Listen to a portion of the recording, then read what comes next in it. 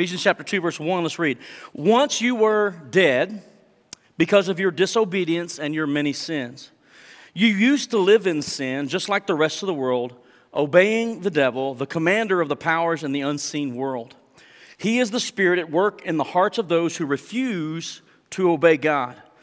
All of us used to live that way, following the passionate desires and inclinations of our sinful nature. By our very nature, we were subject to God's anger just like everyone else. But God is so rich in mercy, and He loved us so much that even though we were dead because of our sins, He gave us life when He raised Christ from the dead. It is only by grace you have been saved. For He raised us from the dead along with Christ and seated us with Him in the heavenly realms because we are united with Christ. So God could point to us in all future ages as examples of the incredible wealth of His grace and kindness toward us, as shown in all that He has done for us who are united with Christ Jesus. God saved you by His grace when you believed, and you can't take credit for this. It is a gift from God. Salvation is not a reward for the good things that we have done, so none of us can boast about it, for we are God's masterpiece. He has created us anew in Christ Jesus so we can do the good things He planned for us long ago. Let's pray one more time. Father, we come before you in this moment. Lord, we want to hear from you, not from me. I'm the vessel. And Lord, I humble myself before you, and I ask that as we look at the text today, that your Spirit would speak to us, that you would give us minds that are awake and alert, that you would give us hearts like a fertile soil that are pliable and ready to receive the word that you have for us today. God, we know that your word is powerful and it will not return unto you void. So God, I'm just asking you today to speak through me and just encourage us in our faith today. I ask it in Jesus' name. Amen. How many of you enjoy the reality TV shows such as Hot Rod or Fixer Upper, Flip This House, This Old House? You know, the idea of the plot usually is you get something that's wrecked, something that's dilapidated, something that is in much need of repair, it's ugly, and they usually have the before and the after process, right? And so every one of them kind of follow the same plot. And my favorite one is the Chip and Joanna Gaines one, the Fixer Upper. This couple in Waco that became uber famous overnight, it seems. And it usually goes like this. You got a young couple that's looking for a house, and they've usually dialed it down to about 3 choices. And every one of them have one thing in common. They need the Chip and Joanna Gaines touch, right? They're ugly, and they need them to come in there and just tweak them. And what cracks me up, and this is a side note, but it seems like every episode you got a guy that works at like Toys R Us and a lady that works at like the pet store, and their budget's $500,000. I don't get that. Must be a Waco thing. But anyways, I digress. But they get this house, and they make their selection. They're like, all right, this is the one we want. And all along the way, they're saying, we could do this, move this wall, do this. And so they begin the process, and we get to join along, over like a 30-minute program and watch the process, the progress of this makeover. And my favorite point, I guess part in most of these is what I would call the big reveal. And every one of them do this, right? There's this moment when they want to show you the final product. But usually they'll go back and remind you of the old product before. That's like the before and the after.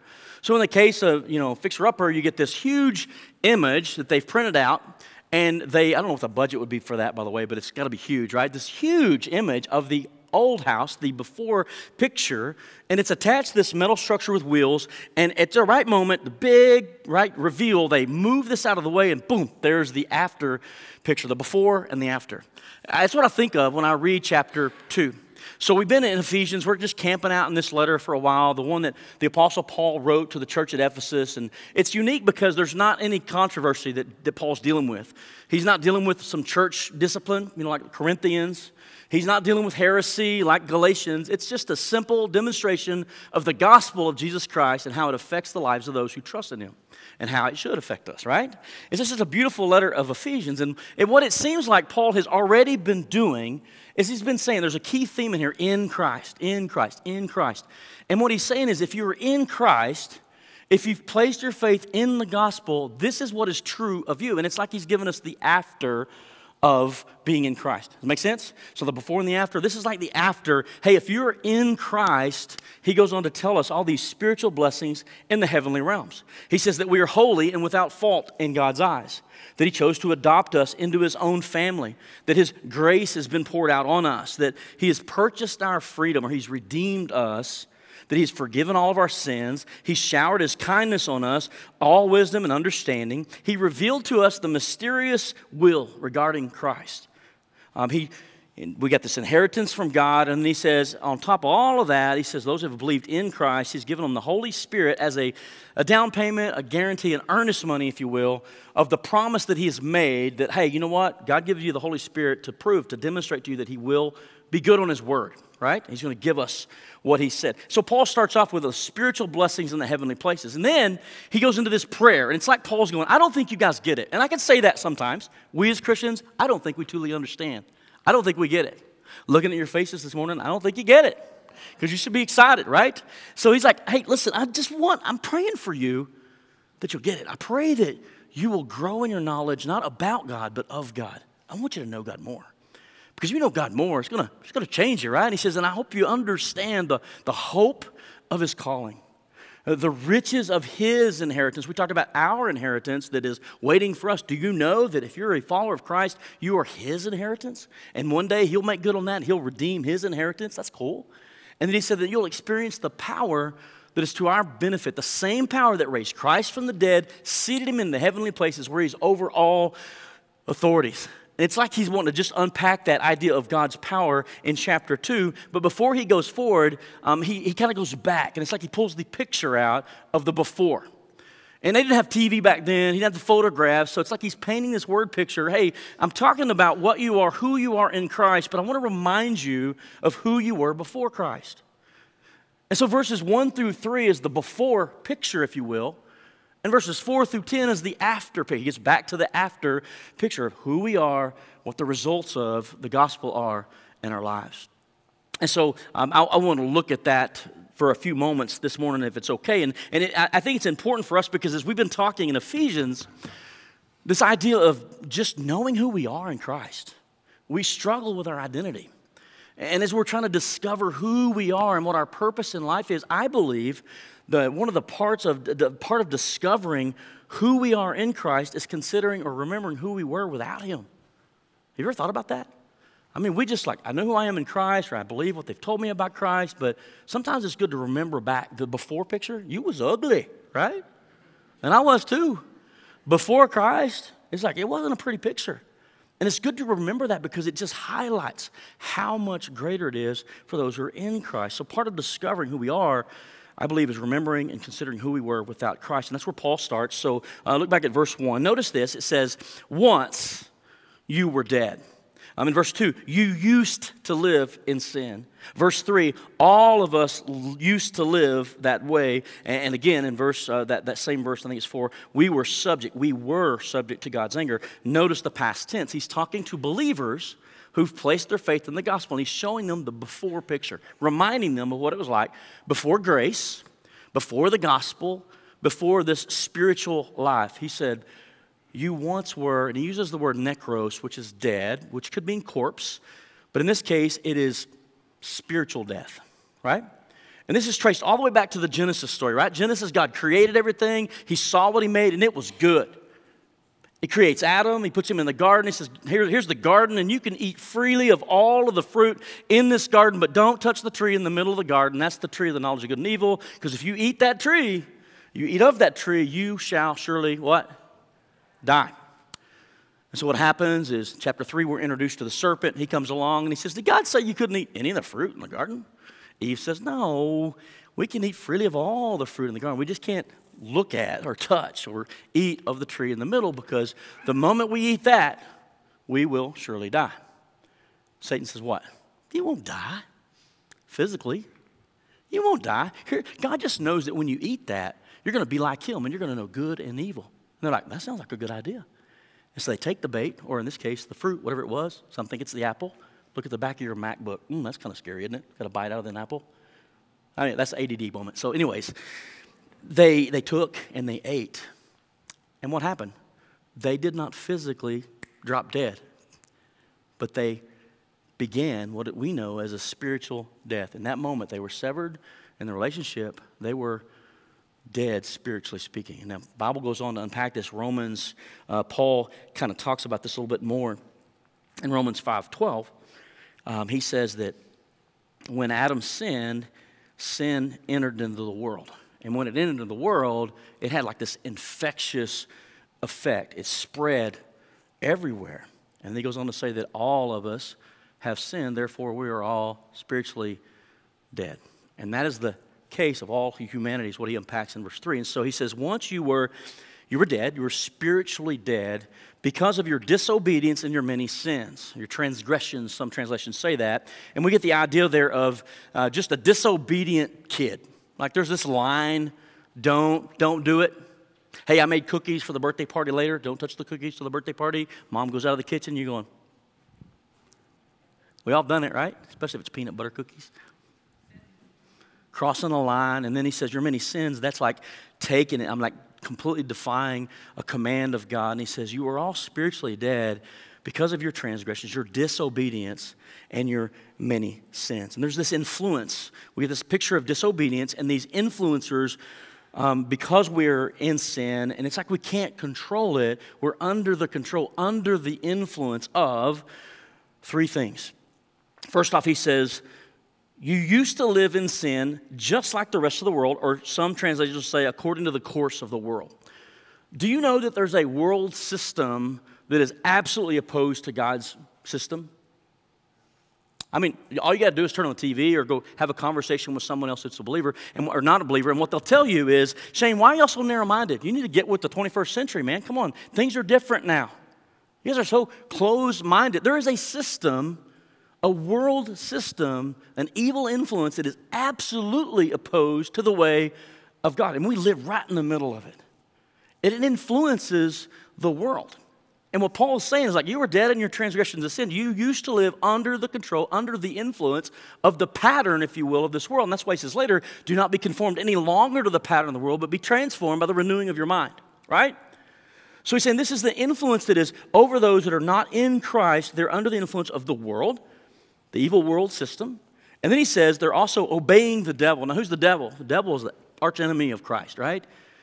He's the destroyer, he's the liar, the deceiver, the one that was in the garden in chapter 3 of Genesis that lied and deceived and caused this whole mess in the first place. And he has been working for years doing the same thing. And he's at work today.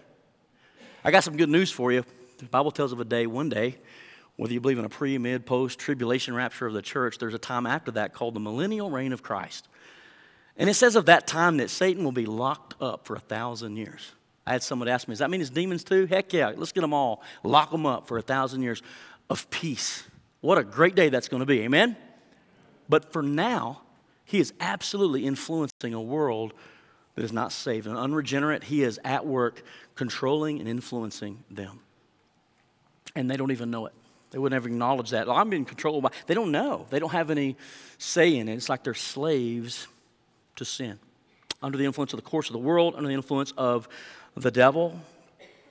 And then he goes on to say, verse 3, all of us used to live this way, following the passionate desires and inclinations of our sinful nature. So there's this idea that there's this flesh, this lust of the flesh, these cravings that we have. And he said that's another influencer in our lives. It's like, not that God is influencing, because James says God doesn't tempt anyone. He's not tempted himself. He doesn't tempt anyone else.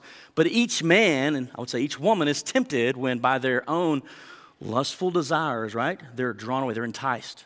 It's like Satan, all he's got to do is throw the bait. It's like, I don't have to make you take the bait, but I know what bait you like. And he throws the bait, and we're going, that was good, right? And so we start chasing after it, and we take it.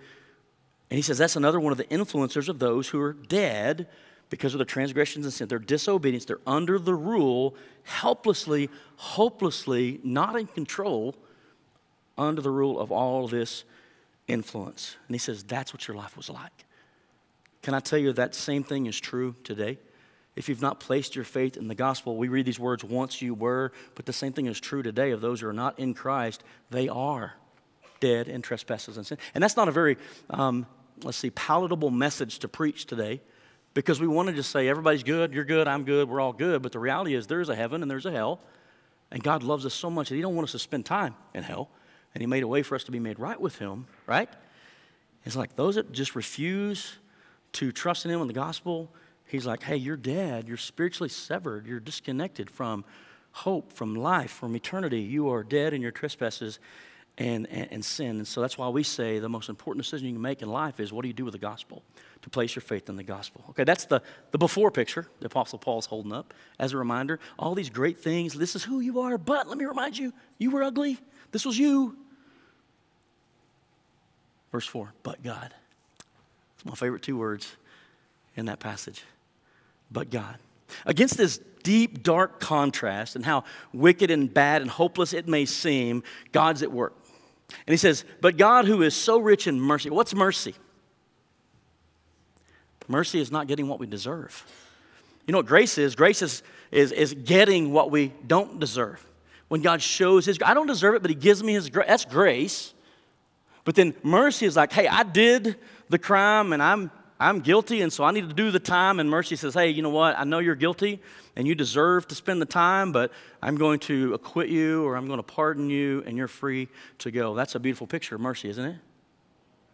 So the condition of mankind is that they're dead in their transgressions and sin. They're hopelessly lost and not in control. They're under the influence of the world, of Satan, and their own evil desires. And God, so rich in mercy, and he loved us so much. How much? The Bible says he loved us so much that he gave his only begotten Son, that whosoever believes in him will not perish but have everlasting life.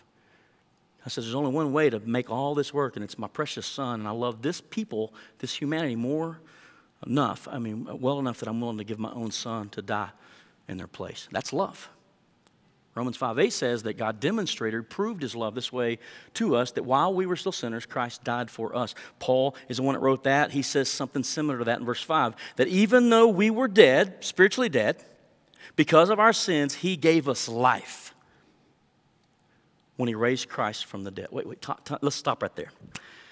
Let's just dig a little deeper there, because that's an interesting thing going on. I want a newsflash for you. The Apostle Paul did not write his letter to the church at Ephesus in English. Some of you may not know that, but he didn't do English. It was Koine Greek. And in Koine, and I'm not standing up here like, oh, I know Greek. It's all Greek to me. I don't know, but I got a really powerful Bible program that helps me dig into some of these words. And it's like a gold mine. You start looking at it, and you're like, wow, I didn't see that before. It's so cool. But in the Greek, there's some of these beautiful words that we translate as just like love. We've talked about that before, right? Agapeo love, phileo love, eros love. All these different words that give us a bigger, broader picture of what is being said in the text, and we just get the word love. The same thing is true of the word life. So watch this. Jesus said, I'm the way, the truth, and the life. In the Greek, in that moment, he's using the word zoe, which means life. It's a state of living, and it's the vitality that we have when we place our faith in Jesus. You are alive in Christ. That's zoe. And then in Ephesians chapter 4, verse 1, later Paul is going to say, I'm going to ask you to live your life worthy of the calling. He uses the word peripateo, not a pair of potatoes, but peripateo. And so peripateo means this, to live or behave in a specific manner. And what he's saying is, because of what he's done for us, chapter 1, all the way through this, we need to live our lives in a way that it kind of just jibes with what he's done, right? Worthy of the calling. It affects our conduct, our actions, our speech. That's peripateo. Again, in this same letter, Paul will use another word for life, anastrophe, which simply means conduct. And in this context, he's saying, put off your old life, the one that's corrupt, Get rid of that conduct and put on your new life, created in Christ Jesus. So we see all these words, in the background. We don't see it in the English, but you're looking at that going, there's a lot of different translations to the word life. And the King James uses the word quickened. He hath quickened, or he's made us alive. But the word that is used in the Greek, in this time, it's only used 2 times in all the New Testament, is souzopieo. Okay, souzopieo, what does it mean? Well, it's translated quickened or made alive. But the meaning behind this is, listen to this, to make someone alive alongside someone else, with another or others. So to make someone alive, but kind of tied to or alongside another. In this case, Paul said he gave us life when he raised Christ from the dead. Stop right there. I got a problem. I got a question. Christ died 2,000 years ago on the cross. And saying what you're saying and what Paul's saying is, he gave me life 2,000 years ago when I wasn't even a twinkle in my daddy's eyes. I don't understand that. How does that work, right? How does something that happened 2,000 years ago have any bearing or impact on my life today? I'm glad you asked. It's not natural for us, but we serve a God who is not limited to time and space, and he is a supernatural God. And so what we need to do is wrap our minds around what he means when he says, hey, he gave you life 2,000 years ago. How does that work? The idea that, we always try to come up with illustrations or examples to help us understand a biblical spiritual truth, and it's not always easy, but one that immediately came to my mind was, I bought a new computer the other day, and I've had this last one for a few years, and I've logged a lot of information in that computer. It's ones and zeros, right? So all this information over a few years is logged into this old computer, and it's time to get a new one. So I go down and get a brand new computer, and I put it side by side with the old one, and I hook it up to a cable, and it's called a sync. You know what I mean? A synchronization. You take one and you hook it up to the other, and something miraculous happens. Whatever has happened over the last 3-4 years of this one MacBook is now the reality of the brand new. It's a carbon copy. It's like the picture, he says, to make alive. It means to do it alongside someone else. And so here's what's happening. This is so beautiful, y'all. An event that took place in the annals of history 2,000 years ago. When you and I place our faith in the gospel, it's like God says, let me get my sync cable. What do you think the sync cable is? In Christ, right? And here's what I'm going to do. I'm going to hook you up to an event, the death, burial, and resurrection of my son, and I'm going to make that a reality in your own life too. You're now alive because he's alive. You're like saying, still, it's 2,000 years ago, dude, I'm still struggling. Let me remind you that Peter said, 2 Peter, I need to remind you, and he goes back to Psalm 90, that one day is as 1,000 years to the Lord, and 1,000 years is as one day. So from our perspective, we're going, 2,000 years ago, God goes, it's a couple days ago. Like 2 days ago, my son died on the cross for the sins of the world, and like a laptop or a phone that, I logged an event over here, that's no big deal, right? Later, I just hook it up, I sync it, and bam, it's as though it happened there as well. Is that a great illustration of what happens in the gospel when we place our faith in him? He says, hey, it's just as though you were there 2,000 years ago, and what was a reality then is now a reality in your life. Come on, church, you should get excited about that. The more I read Ephesians, the more I dig, I'm like, why are we so, that's cool. Why are we that way? We should be like elated, like, dude, do you realize? Did you know? And we're like, yeah, did you know? Yeah, this is awesome. Every spiritual blessing in the heavenly places, and he wants us to know him more and to understand the power, the same power that raised Christ from the dead. It's available to you. And let me remind you, this is what you were. You were hopeless, but God. But God. The good news is the gospel. But God, who's rich in mercy and loved us so much while you were dead, even when you were dead, not deserving, he made you alive when he raised Christ from the dead. Oh, man. Amen, Shane. That's good. Hey, thanks. Appreciate that. That's awesome. And he goes on to say, it's only by grace that you've been saved.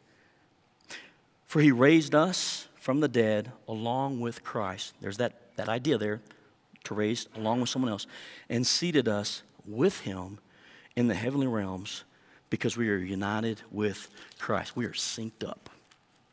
God pulls out the celestial sync cable and says, I got some work to do. Boom. And it is a reality for those who are in Christ. Paul does this again in Colossians. He said in verse 13 of chapter 2, you were dead because of your sins and because your sinful nature was not yet cut away. Then God made you alive with Christ, for he forgave all of your sins. He canceled the record of the charges against us and took it away by nailing it to the cross. In this way, he disarmed the spiritual rulers and the authorities. He shamed them publicly by his victory over them on the cross. Two things. This is the same word, life, that we see in Ephesians. And so, again, we see this picture of alongside with Christ. He made you alive with Christ. The only two times in Scripture we see that. It's so rich, isn't it? And notice this also. In this way, he disarmed the spiritual rulers and authorities. Remember I talked about in verses 1 through 3, the before picture, how we're helplessly under the control, under the influence of the devil, the course of the world, our own desires. Paul tells us when he was raised and we were raised along with him, he says he disarmed the spiritual rulers and authorities. You know what? I'm no longer a slave. And if you're in Christ, neither are you. That's good news. He disarmed the spiritual rulers and authorities. He shamed them publicly by his victory over them on the cross. The ultimate demonstration of his power was the resurrection of Jesus. He disarmed them. He set them free. He sets us free in the gospel. Isn't that awesome? I said, isn't that awesome? I'm going to make you talk. Here's a question. Who gets the bragging rights? Who gets to brag? Who gets to take credit? I know some people would like to think, well, I'm a good enough person and God's got to let me in. Maybe they think that there's this set of scales at the end of life and they're going to put our good on one side and our bad on the other. And they're just like, man, I'm a good person. I think it's going to outweigh the bad. I think I'm good. Who gets the bragging rights? Listen to what it says. All of this because we are in Christ. We are united with Christ. And he says, verse 7, so God can point to us in all future ages as examples of the incredible wealth of his grace and kindness toward us, as shown in all that he has done. What has he done? Go back and read chapter 1. Go back and listen to the sermons over the past few weeks. He's done a lot. His incredible grace, his wealth of grace and his kindness toward us, shown in all that he has done for us who are united with Christ, for all those who are synced up because of the gospel of Jesus Christ. Amen? So, who gets the credit? There's a star in this story, and it ain't you, and it ain't me. It's him. He goes on to unpack that. He says, God saved you by his grace when you believed. So you hear the gospel, you're like, man, I realize that what the gospel says, and I'm in a really bad way, and if only somebody could do something to make me right with God. God says, this is good news. I already did it before the foundation of the world. I made a way for you to be made right, and whosoever would believe in my son, they're in. Not only are they in, they got new life. Not only that new life, they've been blessed in the spiritual realms with every spiritual blessing. I made the way. He says, when you believed, he saved you by his grace when you believed. And he says, you can't take credit for this. It is a gift from God. Salvation is not a reward for the good things that we have done, so none of us can boast about it. Could you imagine the heavenly scene, and all of us are there, and we're standing around going, how'd you get here? I was born into the right family. Oh, lucky you. How about you? How'd you get here? I went to church. Perfect attendance, y'all. Perfect attendance, never missed. Really? That's awesome. Well, could you imagine the bragging that would go on at the gates of heaven if it was up to us and we're there? He says, hey, there's no room for boasting from anyone. The one that gets the credit is the one that did it all from the beginning to the end. It is by grace. It is by grace. Some people struggle with that word. They're like, man, you got to be careful with that grace. It's a little hyper. You don't want to get people. It is crazy, amazing, and hyper grace. If you look at the text, God's riches at Christ's expense, one of the acronyms for grace, he's given us all of this in Christ Jesus. And so I'm not ashamed of the grace of God because that's how we're saved, church. Now, some of the way I was raised, it was like, man, we understood that, but we put a really huge emphasis on works too. And they may not preach it from the pulpit, but it was just understood that if you screwed up on Friday, and Jesus returned on Saturday, you're toast. I can't tell you how many times I got saved. I can't tell you how many times I got baptized. I was raised in the church. My uncle was a pastor in the church. Saying you going to heaven? Oh, I know what I did yesterday. And so can I ask you a question? Is that good news? No, that part's not good news. Are you there? By the hair of my chinny chin chin. I don't know. The good news is, while we were still sinners, right in the middle of our funk and our junk, Christ died for us. And he says this, look, hey, whosoever. You know what that means? I studied that in the Greek too. You know what it means? Ready for it? Whosoever. Whosoever shall call upon the name of the Lord shall be saved. The grace of God, the gift of God, the spotlight is on him. He's the star. We are examples of his grace. We are God's masterpiece. And he finishes it by saying, listen, for we are God's masterpiece. He has created us anew in Christ Jesus so we can do the good things he planned for us long ago. Do you know that God's got a plan for you? He's got a plan for me. And he said, like, what's God's will? I can tell you, generally, he says it is God's will that you grow in your salvation, that you're sanctified. That's his will. But I believe he's got a specific purpose for us too. And I think that we probably should go, hey, God, if it's true that you've done all of this for me in the gospel, what do you want me to do? What's my purpose in life? And sometimes you experience things and you see things or you hear stories, you're like, God must have a plan for you. I had a dinner Friday night with one of my best friends in high school, came through town. We met up with them, and I'd heard some of their stories, but he shared with me the story of his youngest son. Youngest son was shot 15 times by a .40 caliber pistol at point blank range. His own pistol. Got in a fight, gun was taken away. His gun only holds 11 in the clip, so somebody else did some shooting. There was another gun there. 15 times, shot, all of them hit him, and he's still alive to talk about it. If I could grab that young man, I'm like, dude!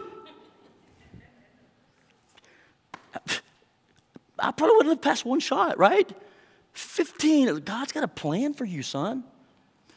He must have a purpose for you to go through what you've gone through. God's got a purpose. Wouldn't it be nice to know, hey, God, what is my purpose? Let me get busy fulfilling that purpose. What is it you want me to do? Isn't God great? Isn't he awesome? Worthy of praise? And so Paul, in this before and after, if you will, revelation, he's like, hey, listen, this is who you were, and it wasn't pretty. You were in a bad way. But the good news is even while you were dead, Christ raised you. God raised you when he raised Christ from the grave, and you're with him. You're together. You're synced up with God. An event that took place 2,000 years ago to Christ or to God from his perspective, like that was just a couple days ago, totally works with a supernatural God. And he says, those who are in me are saved. God gets the glory, and we got a purpose. And I would just say, how do you respond to that? Well, I said earlier, and I think it's a reality that we need to consider for just a moment. We read this from a follower of Christ perspective. Once you were. This is what you've used. This is your before shot. But that before shot for some may be a reality and a present shot for some today. And if you're here and you've not placed your faith in the gospel, then that description in verses 1 through 3 is a reality for you, and that's your now picture. And that's why we say the most important thing you can do is what you do, to believe in the gospel, because to believe in the gospel is to begin a transformation, right? Through Christ. And he takes away the old. You're a new creature in Christ. The old is gone, the new has come, and it is glorious. And so I would just say this, hear me imploring you and just begging you, like if you have not placed your faith in the gospel, it is as simple as admitting that you're a sinner. God, I acknowledge that Adam started it all, infected the whole human race, and I just was born into sin. And no matter how good I work or how hard I try or how righteous I might be, your word says that your righteousness is like filthy rags compared to the standard that it takes to get to heaven one day. So I admit I'm a sinner. I am a dirtbag, right? But I believe the gospel. I believe what your word said about your son and what he did 2,000 years ago. I believe that. I believe he died on the cross to atone for the sins, to redeem us, to forgive our sins. I believe that. And you know what? I'm going to take it a step further, and I'm going to pistevo, that's the belief. I'm going to put my faith in what he did. And I'm trusting in him and what he did 2,000 years ago to make me right at that moment one day when I stand before you. Like, how did you get here? Jesus and Jesus alone. Right? Admit, believe, confess him. Lord, I confess you as my Lord and Savior, and I want to trust you for the rest of my life. The most important decision you make is right there. And so I would say if you're here today and you've not placed your faith in the gospel, can I just tell you that whosoever means whosoever? That means you too. And you're like, man, I don't think God could love me after what I've done. I've got tons of stories for you that would prove you wrong. God is a good God and a merciful and loving God. And as long as we got breath in our lungs, there's time. Amen? And so if you've not placed your faith in Christ, I pray that today you'd realize that, Christian, hey, I'm a believer. Can I see it in your face? We walk around like we're defeated. We walk around like nobody loves us. And if we truly understood our identity, who we are in Christ, I think it would change our outlook on life. I think it would change our perspective when we go through the trials and the tribulations of this life. You know what? It just makes me hold on even tighter to the gospel, to the good news, the hope of my calling. One day I know this world's not my home, and I'm going to be at home in glory with Jesus. So bring it on, right?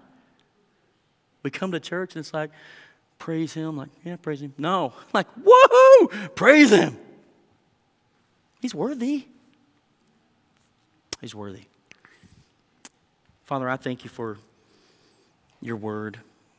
God, if we just spend time digging, reading, asking you for illumination, revelation, Lord, just to show us what we just scratched the surface on with who we are in Christ. And it just amazes me that before the foundation of the world, you had a plan that when Adam and Eve sinned, it wasn't a backup plan. It was before the creation of the world, that you were going to make all of humanity right with you through Christ, through the gospel. Now, some might scoff and complain because you only made one way, and, well, why is God so narrow-minded? He made one way. God, I'm thanking you that you made a way.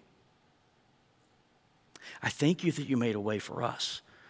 That even though we were dead in transgressions and sin, that you made a way for us to be alive, spiritual life and vitality today through the gospel of Jesus Christ. And I pray that, Lord, you just speak to our hearts and you would move us to take a step of obedience and trust today. Lord, that we would trust in you for the rest of our lives, and that as we trust in you, that we would truly get to know who we are, understand our identity of who we are in Christ. Not stuff that we make up, but what your scripture tells us about those who are in Christ, that we would truly understand who we are. And God, it would have a great impact in our attitude, our actions, our words, our outlook, our praise. And Lord, we know we can't take credit for it. We know that we can't stand around and brag about how good we are, how worthy we are. None of us are. And Lord, we have to just stop and say, this is all the work of God, and God alone is to be glorified. So, Father, that's what we do this morning. We just bring you praise and we bring you glory. God, we love you, and what can we do that is even remotely worthy of what you've done for us? And we know Paul says, live a life worthy of the calling. What does that look like? God, would you just show us in our own lives, in our own context, what that might look like to live a life worthy of the calling that you've called us to, a life that would be worthy of what you've done for us, that we would live it, and God, we would thrive and become those masterpieces that you, throughout the ages, just point to us and say, looky there. Look at how awesome my grace is. God, to you and you alone belong the praise and the glory. In Jesus' name, amen.